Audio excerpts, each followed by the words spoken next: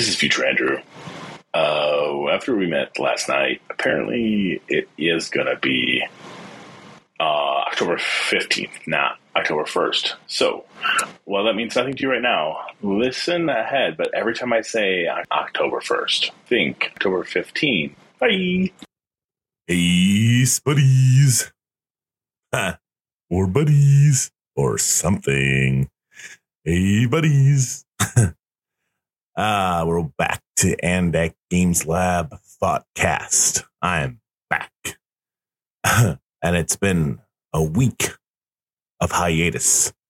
Of not sabbatical. We're just going to say hiatus because there was nothing sabbaticing about it. It was a crazy week. So, anyways, we are continuing a week later to talk about game production. How do we produce games and things like that? And today, I want to talk about timelines, deadlines, and all those lines. Reticulating splines, as SimCity used to say. That's right. You heard a sigh. You heard a sigh. Deadlines. I'm actually recording this the week before we're supposed to be launching this. And, it's going to be tight to try to launch for the first. And so I think it's one of these things where, you have to set deadlines. You have to do something, you have to have project management to try to keep yourself on task, but you always know that ultimately there is a certain amount of, what do you want to call it? There's a certain amount of flexibility you have to have, but then again, that's in our game development, our game company, which again is just our passion project. It's our hobby monetized. It's our, what we love to do in the shadows. No, in the evenings, and, I think about it in relation to Mike and I are both developers. We spent a lot of our professional career as developers, and the concept of the agile method is the agile methodology is very big in the development community, in the development world. And everyone's like, oh, I'm agile trained, or I'm a scrum master, all these things. And having worked on a rather large team with a rather large company for a little bit. And it was things like the agile methodology did help kept us on track, help us, figure out what was in our sprints and, how many points things were supposed to take. So how much time you were supposed to spend on it. And if it was taking more than that, you could let them know. And, but of course, points weren't supposed to correspond to hours, but they did kind of correspond to hours and all that stuff.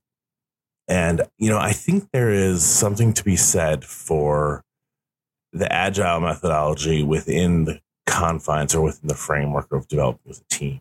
Now, I've also spent a lot of my career working for very small companies as a developer, and where there's only a team of, 2, 3, 4, 5 people at the most. And in those things, we use kind of like an ad hoc agile methodology, if you could even say that, where there's, certain things that need to get done, projects move forward. At one company I was at, we literally used those mechanic envelopes, those thick plastic mechanic envelopes, where we put all the project details into those, and there were hooks on the wall, and it literally moved between statuses in design, in progress, and, in development, in review.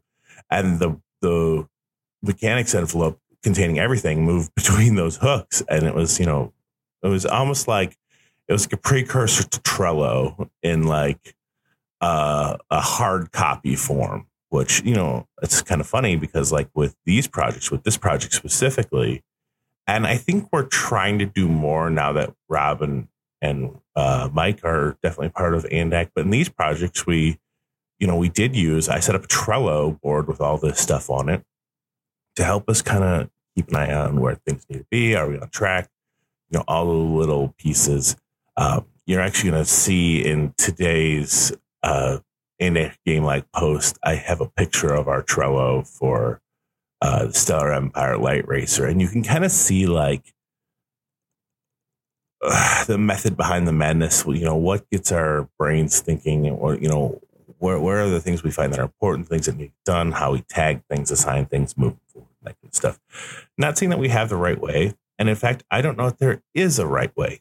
Every team should have a way that they understand how to work. Like for developing, the agile method isn't necessarily the best tool if you have a small team, right? Just like it's not necessarily the best way to use mechanic envelopes if you have a massive team working across the country or around the world remotely, even if you try to use a tool like Trello.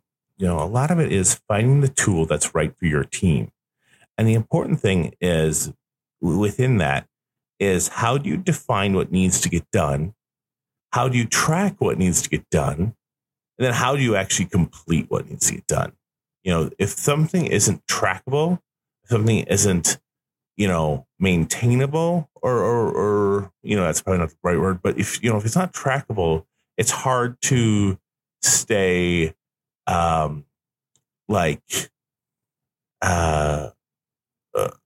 responsible. It's hard to stay on, to know whose responsibility it is to complete something, to stay, what's the word I want? Accountable. It's hard to stay accountable for what you need to get done. And, that's part of the importance too, is like, when you're working with a team, when you have something you want to get done, you need to be accountable to deadlines. You need to be accountable to what people expect of you. You need to actually be there and show up, especially on a smaller team, and that's something that, this happened actually to me last night. We were supposed to meet, and I had an issue with my kids, and, because it's so much easier for us to, well, I shouldn't say easier, but it's almost like it's easier for us to say, oh, okay, I understand, we're not being paid for this. This is just a passion project. You can't make it tonight. That's cool. Whatever, don't be part of the meeting. And there is a part of that is like, that's like great. And that's awesome that we have that flexibility with each other. But there's also like, to a certain degree, at the same time, I let my partners down on this project. Like, now I'm not saying I shouldn't take care of my kid. My kids do always come first, even with my day job. If there's something going on with my kids, I let them know, hey, I got to take care of my kids. They are my priority. And I'm not saying that. I'm not saying we shouldn't take care of our kids, but it is something like we do need to be accountable to each other, because we are all putting in our time for free. We are all putting in our life, our effort, our expertise, our artistic and creative components. So we need to be accountable to each other to make sure we show up, make sure we are there, make sure we are doing what we're supposed to be doing, and, doing what we need to do to move the ball forward. And, so we are using a tool like Trello to get that done for our team, but it's not like we're, taking each other out back and whipping each other with a hose if we don't get stuff done. Not that they do that in the professional world too. If you're a young person, young creative listening to this, by the way, thanks for listening. Like and subscribe. But don't worry, they're not going to take you out back and whip you with a hose if you don't get stuff done. But I mean, they could potentially fire you if you continue not to get stuff done. That's another side effect of jobs and whatnot. But the point being is that, I know sometimes it's hard to be creative on demand. And I know sometimes it's just hard to produce something creative on demand. And that's where I think you need to have like these not creative bedfellows, that's the wrong word. These creative outlets, these creative things. And this is where I think, for me, video games come into play. Like when I'm in a real stump, and I know that sounds funny because like, oh, you're not getting your work done, so you're playing a video game. Wow, that's really whatever. But for me, and this is me personally, when I play a video game, I don't just play a video game running around and blasting someone. I mean, I do play those games too, like on streams and things with the guys. Like that's how you play multiplayer games. But like when I'm really stuck in a rut creativity, I'll sit down to a game of XCOM or, Empire, Napoleon Total War, or Civilization. And literally, as I'm playing, I'm developing a narrative in my head. So like I was just playing Napoleon Total War recently.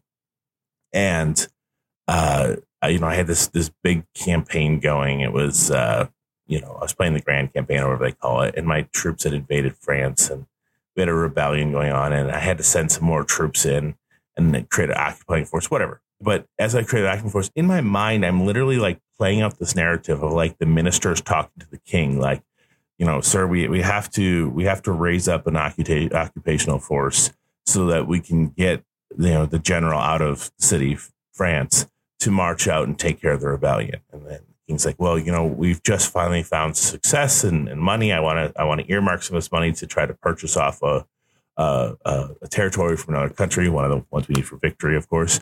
And so the minister is like trying to weigh the pros and cons, or maybe after a war, so when someone gets caught in the field with a misnumber of troops, I'm having the idea that people are talking like, well, the general, he's out there, well, he's on his own.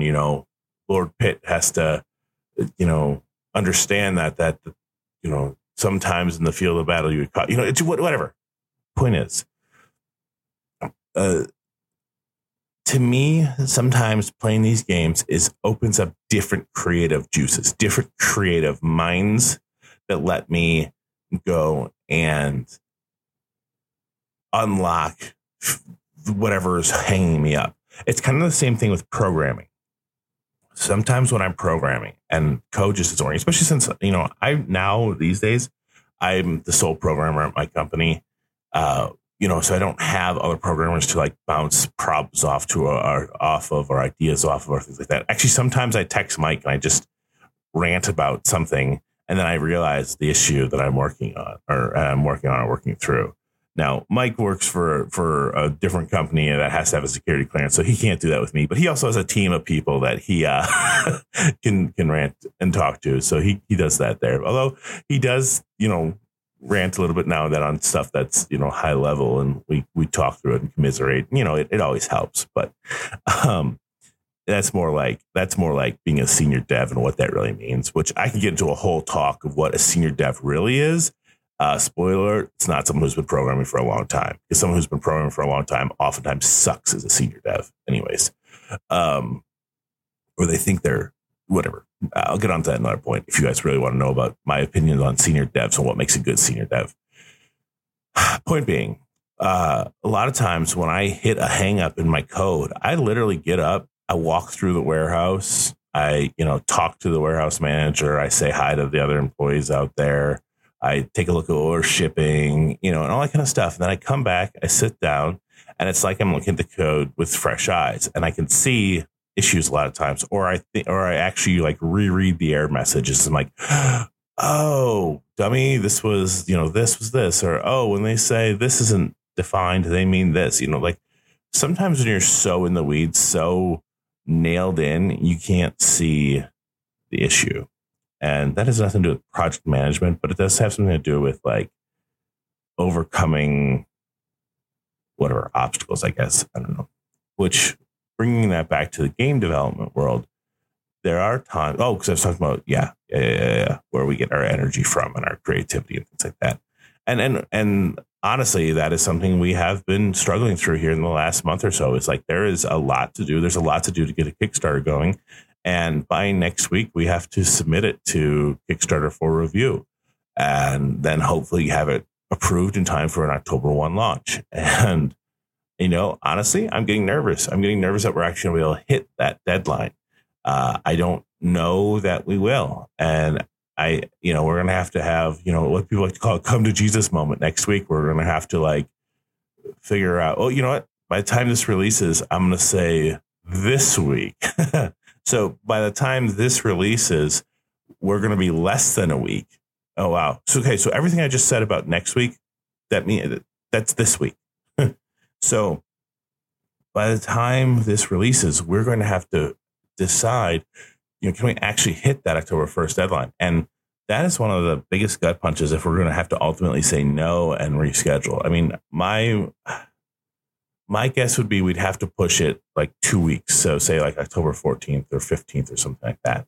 That would give us enough time to finish off a lot of what I'm seeing in our Trello that needs to get done and going and stuff like that. And it's one of those things too, where you want to keep your foot on the gas if you do have to change things, because you don't want to say, oh, we'll actually just do it November 1st and then take the foot off the gas. Not that, it's so easy to say, well, if you switch it to November 1st, then just don't take the foot off the gas. But that's not easy to do in practicality in real life. In real life, when your deadline moves, it's easier to shelve it in exchange for something else. And that is the thing to keep in mind. So, well, I'm seeing that I'm at the 15-minute mark. I really hope you guys understand what I'm trying to say about like project management and game development and all these things. It's, you need to do what's right for your team, but you need to make sure you're doing things. You are actually doing something, and you're making sure that everyone is committed to being part of the team. Everyone needs to be committed to doing their best, especially when you're doing this privately, independently, whatever. Everyone that's working with you needs to be willing to do their best. They need to be willing to put their all. And there is a certain amount of grace you need to give for family issues, things like that come up. Because this, especially in our case, and if you're a small development company, this isn't necessarily your whole life. And even if you're in a big development company and corporation, it's not your whole life. But good luck trying to get a corporation to realize that they're not your whole life because they want to be. So I think the truth of the matter is that do what's right for your team, be the best person you can be with it, and give grace, to each other, and accept grace when your team members say, hey, you are having a lot going on in your life right now. Take a break. I can help cover this for you. I can take care of this for you. Because a lot of times when you get these kind of groups of people together, they'll wear their hats or they'll wear their burdens so deeply that they feel like a personal failure, or they're letting the team down when they need help. And you can't let that be the case either. But also don't be lazy. There's a lot of things, don't just throw stuff off because you want to go watch TV and be a lazy bum. Be there, be present, be available, especially when you commit to things, but don't be whatever. So anyways, that'll do it for today. Thank you all for listening. I am off to record the next episode, and I'm not 100% sure what it's about yet. So you will find out tomorrow. Bye.